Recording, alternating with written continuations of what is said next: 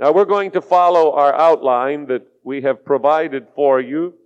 There is a couple of places where we would encourage you to fill in some blanks, and we'll help you on that when we get there, but be ready if you will. Now our teacher on prayer here is, of course, the Apostle Paul. There's probably no one more qualified to teach us on this subject than he. He was a man of prayer, and whenever you want a teacher on prayer, find a man of prayer. He knew the power of prayer, and he constantly exhorted others to pray. I used last night in our men's prayer meeting the verse from Romans 10, where Paul said, "My heart's desire and prayer to God for Israel is that they might be saved." He was praying for the unsaved. He was praying for the saved. In these verses, he gives us some very valuable guidelines on the subject of prayer, and that's what I want to touch on briefly with you, and then we're going to apply what we have studied together. First of all, the priority of prayer. And by the way, before we get started in the outline, let's not think of prayer as something spooky or something that we would call legalized. I don't want anybody in this church to get under the bondage of prayer. I don't think prayer is bondage. I think prayer is freedom, and yet I sometimes feel that people feel we are trying to be legalistic about prayer, setting up times of prayer and prayer meetings. That is not our purpose at all, to become legalistic. It is to provide for people an avenue of prayer and a place of prayer, but not to be legalistic. I think that could be the most debilitating thing about prayer of all, that we get legalistic about it, demanding about it, instead of it being a free flow of our spirits. That's my desire, that it become a free flow, but that we utilize schedules that are established for the well-being of the body of Christ. So let's kind of come out from under the cloud, okay? We're not here to make anybody feel bad. We're not here to put people down. We're not here to put you under some kind of a guilt trip because you haven't prayed an hour a day, or you haven't followed the Timeless Insight devotional booklet, which I hope you'll pick up at the door tonight afterward. None of that is our purpose tonight, okay? How many accept that? You like that? Okay, good. You must. The priority of prayer. Verse 1, I exhort. That word translated is urge. I urge you. Prayer is a priority matter. The most important spiritual exercise in which we can engage is the ministry of prayer. Now, if I were to give you a definition of prayer, it would simply be communicating with God. Communicating with God. That's what prayer is. It is the avenue that God has made available to us to talk to Him, and for Him to talk back to us. It is a priority in the life of every believer. It was a priority in the life of Jesus. It was a priority in the early church. That's what we would like to look at in Acts 6, which is noted on your outline there. Acts 6, verse number 4. The apostles said, we will give ourselves continually to prayer. They chose deacons so that the apostles could give themselves to the ministry of intercession. And that is so important for the ongoing life of the church. There is a verse in Romans, the 12th chapter, that speaks to us of the importance or priority of prayer. There are three things stated in Romans 12, verse 12. The first is rejoicing in hope. The second is patient in tribulation. The third is continuing steadfastly in prayer. Now, where is it that God is commanding the blessing? I believe it is where people pray, where people take this opportunity to set themselves apart from the things of this life for prayer, for communicating with God. That it must become in our schedules a priority item, or it will not happen. If you do not make eating a priority, you won't eat. My wife gets after me sometimes because I eat so irregularly. I think other things are more important than eating, honestly. I am not enamored by eating. Now, when I have time, it's enjoyable. But if there are other things, I don't count it a priority over those other things. And so I don't eat very regularly, and I know Dr. Coe is just shaking his head at me right now. That's not a suggestion. I'm using it as an illustration. Some need more regular habits of eating than others, evidently, because it doesn't seem to bother me all that much. My illustration, however, is to focus on prayer. The priority of prayer. If you are not regular and make it a priority in your life, there is definite damage. There is hindrance to growth and development. That's why we have set aside that 6 a.m. prayer time and the Saturday night prayer time and the ladies' prayer time and the pre-service prayer time and these other emphases that you will see in your bulletin from time to time, so that we will come aside and make prayer a priority, that it will not be taking us from things that cannot be left undone. It will be a thing that will come naturally because it is prioritized into the schedule of people in this fellowship, including the 168-hour prayer room out there at the corner of our building that still has some hours that need to be filled. It needs to become a priority. My vision in prayer has been that all around the clock I will know that there are prayers going up to God from this church. That at all hours somebody is praying, because I think it's going to cause the enemy a great deal of problem when that happens. He's already a little bit nervous, but we can really make him nervous if we get this thing prioritized properly. And that is what this passage of Scripture is all about in 1 Timothy. I exhort that prayers be prayed for people in authority, and intercessions and giving of thanks for all men. Are these requests that we lay on the communion table in the morning heard by God when we pray? Absolutely. One of the praise reports that came back to me just this week from our television audience was from a man who wrote saying, "I have cancer, please pray for me." He went into surgery and they actually opened him up, but they found absolutely no trace of cancer whatsoever. And he wrote on the praise envelope to me, "Pastor Cole, God answered prayer. They found no cancer in my body when they took me into the operating room." That was as fresh as this week. Praise the Lord. So we lay those requests out, we put them in the prayer room, we pass them out to our people so that we may make prayer a priority. For all men we are to pray, according to verse 1. It's a priority.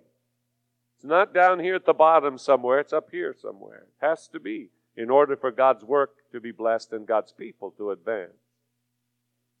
Now, secondly, there is a procedure of prayer, verses 1 and 2. And let's take a look at that. There are different ways to pray. One is by supplications, another by prayers, another by intercessions and giving of thanks. Now, what do all of these mean? Let's take a look at what they could represent. Supplications, that means specific petitions. That is what we find in the 12th chapter of the book of Acts, when Paul was in prison and he was going to lose his head the next day. The church was gathered together in a prayer meeting and they prayed specifically for the release of the Apostle Paul. They wanted him to be free from prison. That was a supplication. That's exactly what it means. A specific petition. It's not, Lord, bless the world.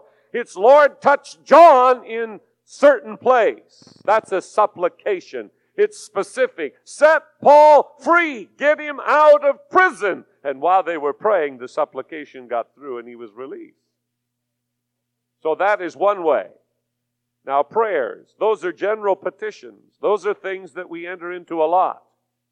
Where we pray for the leadership of Washington, D.C. and of other states. We generalize our prayers. Bless missionaries, Lord, around the world. There's nothing wrong with that. Those are general petitions that God hears.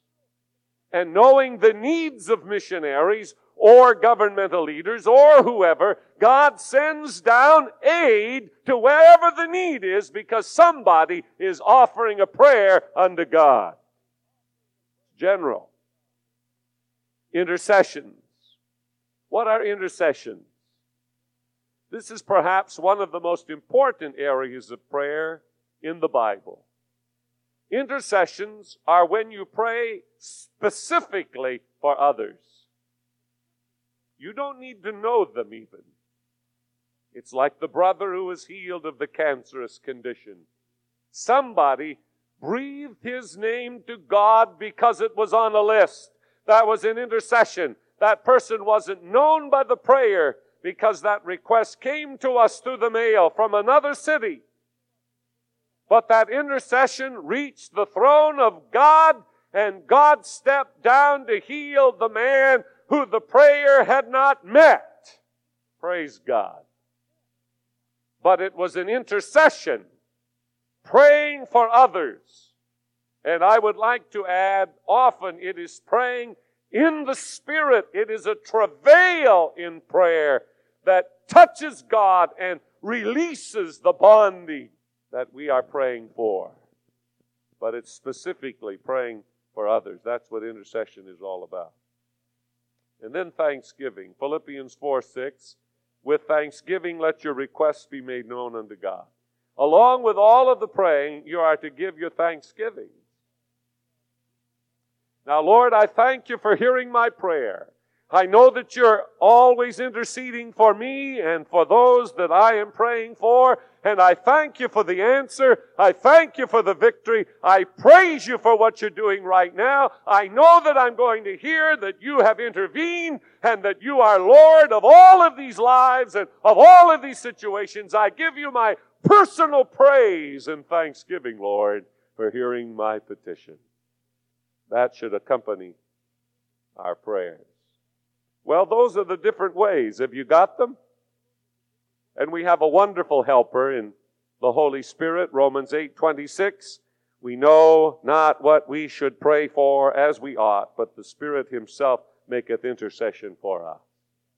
So in the Spirit, we can pray as well. Now, different people for whom to pray. That's a part of this second point. You also see in verses 1 and 2, in verse 1, you pray for all men. In verse 2, for kings and for all that are in authority. And verse 3, pleasing in the sight of the Lord. Is that exercise? Now, without responding, how many of you regularly pray according to this passage of Scripture? We actually lift up those who are in authority. Verse 2 says we are to pray for those who are in authority. Can you imagine what would happen if overnight everybody who criticizes the president would start praying for him? What would happen? If all the Democrats would start praying? If all the congressmen would start praying for the president instead of criticizing, what would happen? Pray for those who are in authority. Now, it doesn't say for those that you agree with in authority. It just says pray for those who are in authority. Pray for kings and those who are in authority. That is an admonition of Scripture as a procedure for prayer. Now, let's go up to verse 1 and look at that term, it says pray for all men. But Lord, I don't want to pray for the Russians. I don't want to pray for the Chinese. Some of you who fought in the Second World War may have some feelings about praying for the Japanese, but that's all behind. We are to pray for all men, and they are to pray for us. We are not to carry those things through our spiritual life. We are to pray for all men, that God will touch them and move upon their hearts. When I'm in the prayer room over there, there's a map on the wall of the world of Islam. And every time I'm in there, I stand over that plaque, that map on the wall, and I put my hands over top of it, and I'm praying for those nations where Islam is so strong that God will move by His mercy and by His grace, where they are deceived by Islam and come into a revelation of Jesus Christ. We are to pray for all men according to the Bible. That is a procedure of prayer. And in so doing, God commands the blessing. Now, if you want to take this right down to where it's supposed to be, it's for your friends and your enemies. It's for the rich and the poor, the good and the bad, the high and the low, the Christians and the non-Christians. Notice the repetition of the word all in verses 2, verse 4, and verse 6. All men, all men. It's there 3 times. All. Have you prayed for Charles Manson lately? When you pick up the paper and you see the travesties of lives, does it ever occur to you that the command of Scripture is to pray for them? That God can reach through even the terrible atrocities that seem to be going on as people, instead of saying, and throwing up their hands in despair, begin to pray in the name of Jesus that He will penetrate the darkness of the heart and bring them into the family of God. Again, what would happen if the church began to do that? What are we talking about? How, when, and where to pray? May I encourage you to start doing that? Think how praying Christians can influence the course of history. If you wonder about that, go back and study the book of Daniel sometime and see how God influenced the course of history by 4 praying boys, Hebrew boys. Literally changed the course of history by their intercessions and their influence in prayer. Number 3, the purpose of prayer in verse 2, that we may lead a quiet and peaceable life in all godliness and honesty. Now that could be translated tranquil, quiet, freedom from outward hostility, war, or riots. So there on the blank line, you should write in that we might lead a quiet and peaceable life. You've heard me pray that way many Sunday morning here in this church. Lord, touch our leaders that we may lead a quiet and peaceable life in all godliness and honesty, a tranquil, quiet, freedom from outward hostility, war, riots, etc., a calm, peaceable life. That is what the Bible is encouraging. When people pray, the promise of God is that this will happen.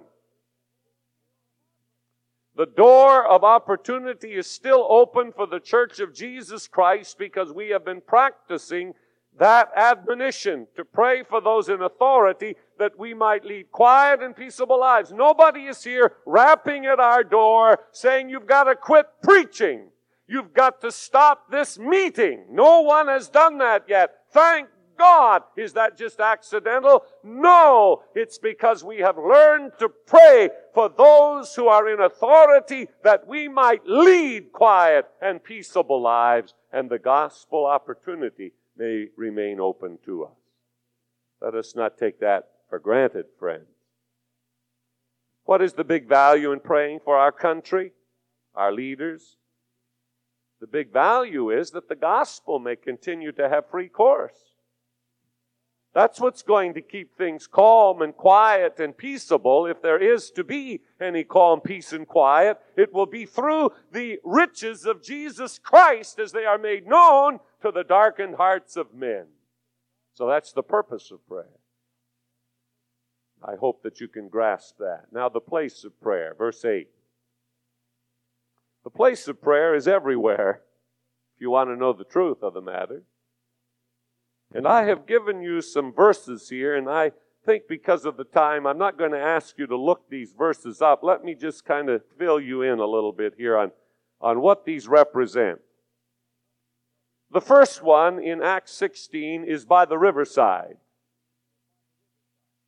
The Philippian church, they gathered by the riverside as a place of meeting, as a place of prayer. That was part of the early church. They just gathered wherever they could find a place, and there God met with them. In Luke 5:16, it was in the wilderness. In the wilderness. In Luke 6:12, it was on the mountaintop. In Mark 1:35, it was in a solitary place where Jesus prayed. And in 1 Thessalonians 5:17, it's pray without ceasing, which means everywhere. Now, when you look down that list, you have a riverside, a wilderness, a mountaintop, a solitary place, and you have everywhere. That's exactly the emphasis of this passage. Oh, that men would pray everywhere. Now, we need to do it on the job. We need to do it on the campus. We need to do it when we're alone. We need to do it when we're with people, to pray without ceasing. 1 Thessalonians 5:17 says that. Pray without ceasing. Be in a constant spirit of prayer. That should be your lifestyle. Everywhere. Now, there are other things that the Bible talks about that I'll just throw out to you real quick. In Genesis 18, they were praying standing. In Exodus 9, with their hands lifted up. In Exodus 12, with bowing the head. Psalm 25:15, lifting the eyes heavenward. Psalm 95:6, kneeling. Genesis 17, the face to the ground. And this one I like. 1 Kings 18:42, Elijah's face is between his knees. Luke 18:13, the publican beat his breast in the temple, smiting himself in contrition. The posture. What is the posture a reflection of? The attitude of the soul. See, there are many postures. Sometimes you feel like laying down. Sometimes you want to raise up your hands. Sometimes you feel like putting your head between your knees. It just depends. Sometimes you want to go out in the woods and walk and talk to God. The attitude of the soul is involved here. And in the Bible, there are many postures of prayer. In the Bible, there is reference to lifting up holy hands, which means come with a clean heart, come with a conscience void of offense, come having been washed by the blood of Jesus, and your prayers will be heard. It says a pure heart, lifting up holy hands without wrath, without resentment. You cannot pray with resentment. You cannot pray with wrong spirit. You've got to ask God to help you in your spirit. You cannot afford to come into the presence of God with bitterness and resentment. You've got to get rid of that. The psalmist prayed, create in me a clean heart, O God, and restore unto me a right spirit. That's what we have to have if we're going to pray appropriately.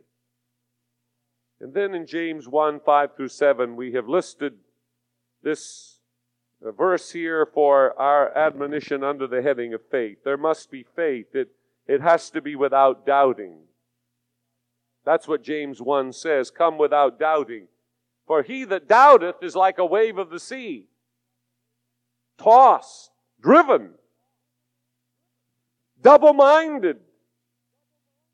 But the man who prays in faith without doubting is the man who will achieve the victories that God has made available to him in prayer.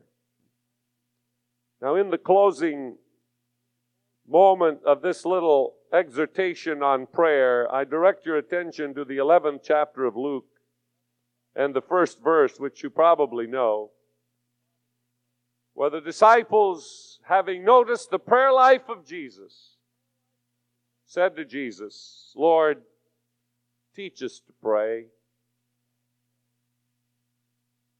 Then he proceeded to give them what we call the Lord's Prayer, which we've been learning to pray through the teaching of Brother Larry Lee. Lord, teach us to pray. That should be our desire. As I look at this audience tonight of several hundred people, that should be the desire, no matter what our age. Lord, teach me to pray. Lord, help me to apply these principles on prayer. Help me to be the kind of person that Paul is adjuring Timothy to be in this passage of Scripture, where I will pray everywhere, where I will pray for those in authority. I will pray for all men. I will be a person that lives in an attitude and in the influence of prayer. Lord, teach us to pray. Do you believe prayer changes things? If we believe it, then why don't we do it more? Why don't we pray about everything? Why don't we really bring to God our concerns, the avenues of our whole life, rather than just using Him as an emergency escape vehicle somehow, hoping He'll help us when everything else has failed? I think it would please the heart of God if we would make a determination tonight that before we concern ourselves with anything else in life, we're going to talk to God about the situation and get His direction and His blessing. It would solve so many problems. It would create so many wonderful situations if we would learn how to pray. Jesus prayed. He spent all night in prayer many times. He arose early to pray. If Jesus had to pray, we surely need to pray. Friends, let us be known as a people of prayer. Let us be, as individuals, known as people of prayer. Let us talk to God about everything, and let us be used of God to turn the tide in this hour of need in America. I believe we can do it. I am praying more and more, God, give us Sacramento. God, send revival to Sacramento. I think if we get enough people praying that prayer, it's going to happen. That God can break through all of the red tape and all of the crime and all of the sin and bring about a shaking revival and make Jesus known to Sacramento. I want that, don't you? And I know God wants that. In the closing moments of our service tonight, around the communion table, we're going to make commitments of prayer. Commitments that I believe God's going to use in a marvelous and wonderful way. Let me preface it by telling you that just a couple of weeks ago, I was beckoned to Dallas to attend a one-day meeting with Dr. Larry Lee and about 70 other pastors from around America on this matter of prayer, and particularly to discuss the call to prayer that is being issued for this July in our nation's capital. There have been many onslaughts on Washington, civil rights groups. There has even been a march on Washington by church people in America, which was powerful. But to my knowledge, there has never been a prayer assault on Washington, D.C. This July, there's going to be a prayer assault on Washington, D.C. Dr. Larry Lee is going to conduct a 3-day conference in Washington on prayer, and there is going to be a massive effort put forth to touch Washington, our capital, with the power of prayer. It was exciting to meet with black pastors, Hispanic pastors, and white pastors from across this nation who have one common feel and one common prayer that God will do something in America in this hour. I believe God is going to do something in America because I believe there are more people praying than there ever has been for America. And we want some of you to consider perhaps taking a journey to Washington during that time to join this assault on Washington, D.C. That God will move in those that lead this nation to come back to righteousness and principles of the Bible that will bring us more time to preach the gospel to the world. The second aspect of the prayer emphasis tonight is that Dr. Larry Lee has felt impressed of God, and we concur with his impression, that there should be 300,000 committed believers in the churches of America who will be praying an hour a day that God will move in His mercy once again to bring people back to God. And we are going to ask you tonight after the service to sign a sheet in the lobby and be a part of that group of 300,000. I don't know how many here can make that commitment, but I'm encouraging you to do so. And you can also pick up the material for that prayer assault that I have just mentioned to you in Washington back there at the table. Many of you who are participating as a result of Dr. Lee's ministry here last May could sign that commitment that you're going to be one of those 300,000 who are going to pray every day that God will touch America, even as this passage of Scripture has indicated. Then I want Pastor Kimball Knight to come and apply some of these principles to our ministry right here as a body. And then we're going to go to the table together, and that will be a wonderful place to finalize or firm up our commitments on this matter of prayer. I know if I were to ask every one of you if you agree with what I've said, you would say, yes, I agree with it. Well, now it's time to say, I'm going to do something about it. So, Pastor Knight, come and tell us what you would like and challenge our hearts, our pastor of prayer here at Capital Christian Center. Regarding the 300,000 member prayer, it is envisioned that there would be an army of prayer warriors, of intercessors that would sweep across the nation. And it's not just people signing their name and they say, I will pray. And there's a little more teeth that is put into it than that. They want several things. They want that group of people to be praying committed to a local church setting at a 6 a.m. prayer meeting such as we have, and be a part of that. They will be establishing the national call to prayer. They'll be establishing 10 different regions all across the United States. Each region will have a representative, and under each representative there will be districts, and then the districts will infiltrate down to the churches.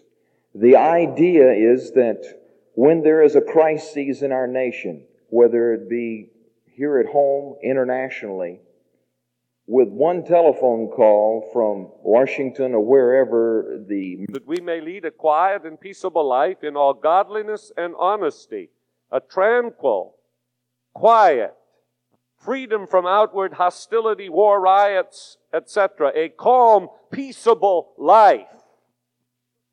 That is what the Bible is encouraging. When people pray, the promise of God is that this will happen. The door of opportunity is still open for the Church of Jesus Christ because we have been practicing that admonition to pray for those in authority that we might lead quiet and peaceable lives. Nobody is here rapping at our door saying you've got to quit preaching. You've got to stop this meeting. No one has done that yet. Thank God. Is that just accidental? No, it's because we have learned to pray for those who are in authority that we might lead quiet and peaceable lives, and the gospel opportunity may remain open to us. Let us not take that for granted, friends. What is the big value in praying for our country, our leaders? The big value is that the gospel may continue to have free course. That's what's going to keep things calm and quiet and peaceable. If there is to be any calm, peace, and quiet, it will be through the riches of Jesus Christ as they are made known to the darkened hearts of men. So that's the purpose of prayer. I hope that you can grasp that. Now, the place of prayer, verse 8. The place of prayer is everywhere, if you want to know the truth of the matter. And I have given you some verses here, and I think because of the time, I'm not going to ask you to look these verses up. Let me just kind of fill you in a little bit here on what these represent. The first one in Acts 16 is by the riverside. The Philippian church, they gathered by the riverside as a place of meeting, as a place of prayer. That was part of the early church. They just gathered wherever they could find a place, and there God met with them. In Luke 5:16, it was in the wilderness. In the wilderness. In Luke 6:12, it was on the mountaintop. In Mark 1:35, it was in a solitary place where Jesus prayed. And in 1 Thessalonians 5:17, it's pray without ceasing, which means everywhere. Now, when you look down that list, you have a riverside, a wilderness, a mountaintop, a solitary place, and you have everywhere. That's exactly the emphasis of this passage. Oh, that men would pray everywhere.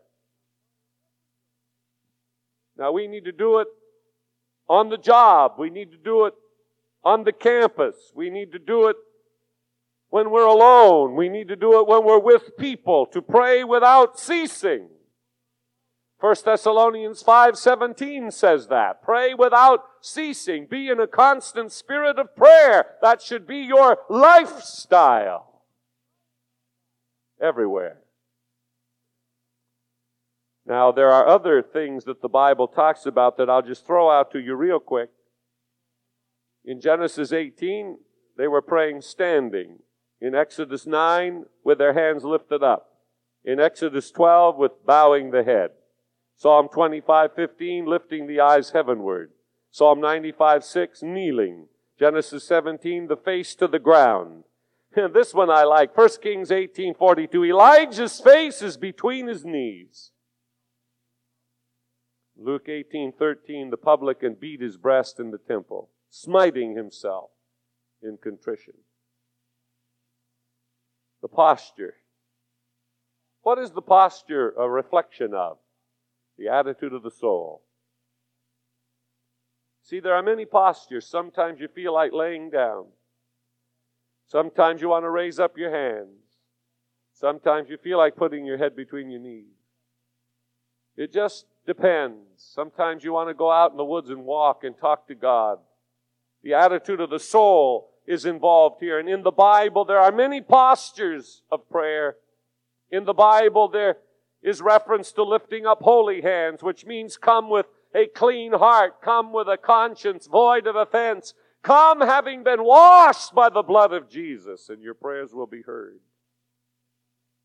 It says a pure heart, lifting up holy hands without wrath, without resentment. You cannot pray with resentment. You cannot pray with wrong spirit. You've got to ask God to help you in your spirit. You cannot afford to come into the presence of God with bitterness and resentment. You've got to get rid of that. The psalmist prayed, create in me a clean heart, O God, and restore unto me a right spirit. That's what we have to have if we're going to pray appropriately. And then in James 1:5-7, we have listed this verse here for our admonition under the heading of faith. There must be faith. It has to be without doubting.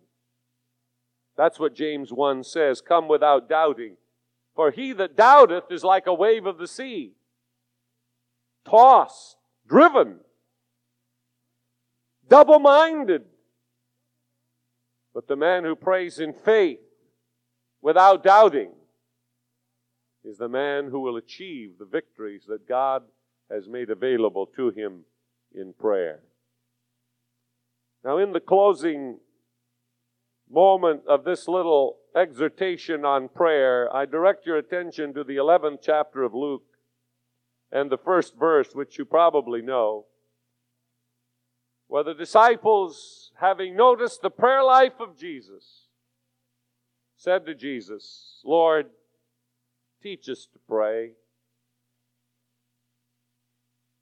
Then he proceeded to give them what we call the Lord's Prayer, which we've been learning to pray through the teaching of Brother Larry Lee. Lord, teach us to pray. That should be our desire. As I look at this audience tonight of several hundred people, that should be the desire, no matter what our age. Lord, teach me to pray. Lord, help me to apply these principles on prayer. Help me to be the kind of person that Paul is adjuring Timothy to be in this passage of Scripture, where I will pray everywhere, where I will pray for those in authority. I will pray for all men. I will be a person that lives in an attitude and in the influence of prayer.